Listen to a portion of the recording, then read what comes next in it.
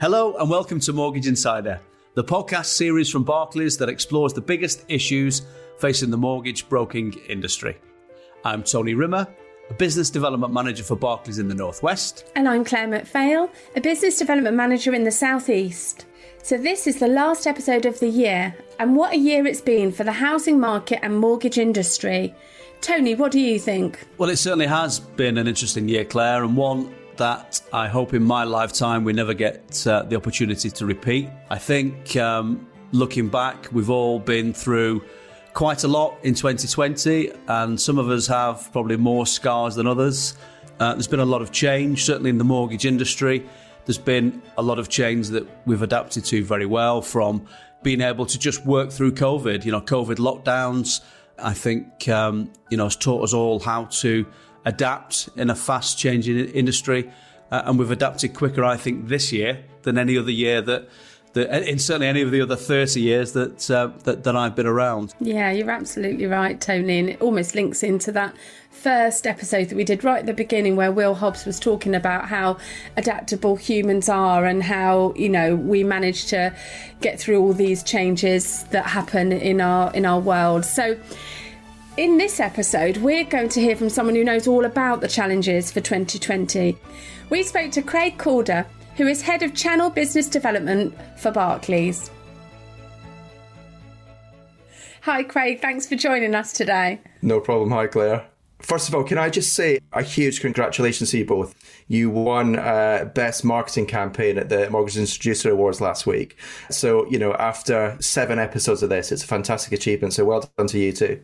Thank you. It's very kind. Oh, thank you. Really appreciate that. Yeah. We'll jump straight in, if that's okay, Craig. Looking at 2020, it's been a year like no other I can remember, with COVID-19, sort of lockdowns, restrictions, and many more of us now starting to work from home. I just wondered, how has 2020 been for Barclays? I think 2020 has been the year of adaptability, is probably the best phrase we've had to use all year. Right from the very start of the year, it was a busy start to the year. As we came into March and hit that lockdown, we all had to change the way we did things. We all had to change the way that we interacted with our customers, with our brokers, with our colleagues. It just became a complete step change in the way we do things. And I think as a bank, I think we've adapted really, really well. I think we've kept most of our services open pretty much all the time. We've tried to balance the needs of customers, brokers and colleagues to make sure that we always have been in business. And I think it's been pretty successful, I have to say. I think that you're right, though. The adaptability and the change was fast-paced, wasn't it? We know that sort of it felt like things changed on a daily basis right at the beginning. I mean, there were some of the changes that came in were quite challenging for the brokers to cope with. So we know that changes came in through that period of time to do with loan to values, income multiples. What was the driving force behind that, Craig? Why do those things have to change, really, from the bank's perspective? So I think first and foremost, as a mortgage lender, my main aim is to be a responsible lender for customers. It's particularly through really uncertain times. If you sort of cast your mind back as far as March, lots of people were saying that the COVID-19 pandemic and the lockdown was going to be a blip. It's going to take 3 months and we'd all be up and running again, and it would just be it's a Q2 blip. Now, clearly that hasn't panned out the way that we thought it would. And I think some of the actions we took, whilst they may seem harsh for customers, they may seem inconvenient for brokers, they were absolutely the right thing to do for our customers. Recently, we went back into 90% loan-to-value lending, and I think now is the right time for us to do that. We've got, dare I say, light at the end of the tunnel with various vaccines on the horizon. That gives everyone some reason to believe that things will be better in 2021, and I think that was the right time for us to do it. But we should always not shy away from making some of those difficult decisions that we have to make as a lender. Yeah, I think one of the things I see quite a bit, Craig, that seems to be a frustration from a broker perspective is probably last minute change, and certainly last minute change to rates, which we've seen, from all lenders in 2020. I just wonder what's the driver behind that? So for me, one of the key things that we've aimed to do over 2020 is really protect our levels of service. And I know they've not always, probably people who may listen to this go, goodness me, do you really think you've had great service all year? Absolutely not. But equally, we've not gone down the path of some lenders of taking 20, 30, 40 days to underwrite a case. I don't think that's fair on the broker. I don't think it's fair on the customer. So for us to make these last minute decisions, they're primarily there to protect service. And by doing things relatively late in the day, it means that we can avoid lots of spiky activity, and we can protect that service in the days following that for customers and brokers. I don't want to be in a position where customers are waiting weeks and weeks and weeks to find out whether we'll lend to them. And I think sometimes if you protect that service, you can give a much, much quicker turnaround for everybody involved. I think you're right. I think the service levels in Barclays have withstood a lot of pressure, and I know we're proud of sort of the fact that we've managed to keep those service levels as they are. But we know that brokers are under an immense amount of pressure to get these cases over the line. And we know that packaging is really key to that case really getting to offer as quickly as possible. What are your thoughts on that, Craig? So I think you're right. Packaging is always part of the process that is slightly out of our control. So if I look at packaging from a broker case, if a broker case is packaged and we're able to use an automated valuation on it, the average speed to offer on that is about 6 to 8 days. If it's unpackaged, it's more than double that. And if we need a physical valuation, because of where you are in the country just now, there's various availability of valuers. That physical valuation could take anything between, 5 and 13 days, again, as we currently go out sort of mid-December. If you add all of those bits up, it then elongates that whole process for customers. So the quicker it's packaged, the quicker we can say, yes, subject to valuation, that valuation can then be done, and then the full offer goes out to the customer. I think the other piece to bear in mind, it's not only us getting the offer out there. Solicitors will have a huge amount of pressure as we get into Q1 next year. With the end of the current stamp duty holiday and the end of Help to Buy, there'll be lots and lots of customers who are looking to complete. And I think about 5-6 weeks ago, I was in a meeting with one of the biggest agency networks, who were saying the average time to complete from a sold sign going up to the new borrower moving in is 100 working days currently. So actually, it's unlikely now in those normal course of events, if you're applying for a mortgage now, that actually you might not get into that property before the end of the stamp duty holiday. So again, setting these end-to-end expectations is hugely important. Yeah, because people are going to be buying properties still, aren't they, thinking that they are going to be benefiting from this stamp duty. What are we doing to kind of help manage that expectation? Yeah, sorry to interrupt, Claire. I think some people might actually be able to still complete. We're not saying that it's 100 days or bust. What we're saying is if you're in a long chain, that's more complicated. If you're buying a new build, for example, and you're a first-time buyer, then actually, as long as the house is ready on time, then most things should be the same. But I think the last piece to remember is one of the big other areas of pressure point is local searches.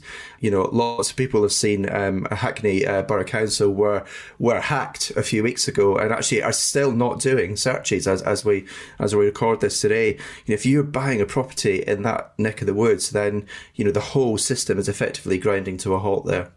So on that basis, Craig, you mentioned about Q1, perhaps being a little bit busier than normal. What is it brokers can do to expedite their case and have it processed a lot smoother through Barclays? So I think make sure all the documents are there. Make sure they are on top of the case. Use our case tracking hub in the Barclays hub to make sure that they are doing everything that they can to get that case to offer, and making sure the customer is keeping on top of everything they need to keep on top of with their solicitor or the land searches to make sure these are all happening in a timely manner. Don't just stop case tracking once we've sent the offer, because we don't know anything else until the fact when the solicitor says, actually, we want to complete. And actually, we're seeing a real rise in the prevalence of solicitors sending the certificate of title in far, far less than the 5 working days that we and most lenders need. that's going to place so much pressure towards that end of March deadline. So again, work with the customer, make sure the customer is asking the solicitor to be really timely when they send certificate of titles through, and just manage that end-to-end piece. Don't just look at the part that we play. And we do the same. We're going to make sure that solicitors have got everything in that we need in order to be able to complete and not wait on things at the very last minute. Because on that basis, it seems that we've got quite a lot of activity in quarter one. As you mentioned already, we've got stamp duty that finishes at the end of March. We've got Help to Buy, potentially, that's going to start to change at the end of quarter one. So from an operational basis, are you looking at working any differently as you go into 2021 to sort of support the process in relation to if we get packaging right, tick, from the back end process? Are you looking at doing anything differently to support that? So almost like we did at the start of the first COVID lockdown at the beginning of the year, we have had colleagues across Barclays have been incredibly flexible and actually changing what their day job is. So we had some of our own branch mortgage advisors join our operations team to mortgage completions, for example, so to do the funds release, to do offer extensions, to do case rekeying. Again, we will do whatever is within our power to keep that end-to-end process running really smoothly. If we need more people at the back end, we'll put some more people at the back end. If we need some more people at the front end, again, we'll do that. It's making sure that we can keep that chain running super smoothly. But there might be some times where we have to be really strict. So if a solicitor does send a certificate of title in, like I had one last week at 3:00 on a Friday afternoon for a completion that day, sometimes that just isn't going to be possible to happen. We'll do our absolute best to make it happen, but actually, sometimes these things just won't happen. And Craig, I suppose in general, so you would sit on the boards up there, sort of with the people in the know. Sort of general industry confidence. Where do we stand with that at the moment? What's the general feeling about going into next year and what the market's going to throw at us, if it could throw anything more than it did this year and us not manage it? So, look, I think there's lots of different views on what 2021 will look like. I saw something, a news alert, I think, on Yahoo Finance this morning saying that there's the consensus externally is that house prices are looking to grow by 4% next year. That gives a lot of confidence to people buying a house now. I think there's a big worry about the end of the stamp duty holiday because it's such a cliff event, that 31st of March. And I think, again, there's lots of commentary around, should it be extended? Should it be tapered, for example? So actually, if you don't complete on the 31st of March and you complete in April, should you lose, say, a third of the benefit, and then the following month you lose 2/3 of the benefit, and then the last month you lose all of it? So I think there's lots of conversations going on. But, stamp duty is a big amount of tax that the government are forgoing just now for very good reason. But the housing market is booming off the back of it. And most lenders this year are reporting record volumes of transactions going through. That would be lovely to think that would continue into next year. There's a lot of ups and downs with the Brexit transition periods that we've been experiencing over the last few months. And I guess Brexit hasn't really been on anyone's mind. COVID's been on people's mind. But then as we get into 2021 and see what that economic landscape looks like, that's what will drive what is happening in this housing market. It's true, very true. And in terms of that then, Craig, I think, you mentioned about house prices and, again, the stamp duty changes. Do you think as a lender, perhaps as an industry, we need to look at being more innovative in terms of how we approach next year? Looking at new ways of working, new ways of delivery, perhaps technology, dare I say it, in the mix. I'm just wondering what your thoughts will be on that continued adaptability going into next year, in some cases with things that we're unaware of at this moment in time. Yeah, so look, I think technology and doing things differently, I think we've all had to do that this year. A great example is at the start of the lockdown period with COVID, we very quickly turned on desktop valuations. So at Barclays, we only ever had physical valuations or automated valuations. We didn't have desktop. And we got that up and running incredibly quickly. And I think it's amazing how technology has adapted over the course of 2020 to make things like that happen much more quickly. I think you're right. We need to think about what does two-way communication look like between solicitors in Q1? Is there any technology benefits we can do there? Can we do anything else on valuations and automated valuations? So I think technology will play a big part, not only in the early part of next year, but as we go through 2021 and beyond.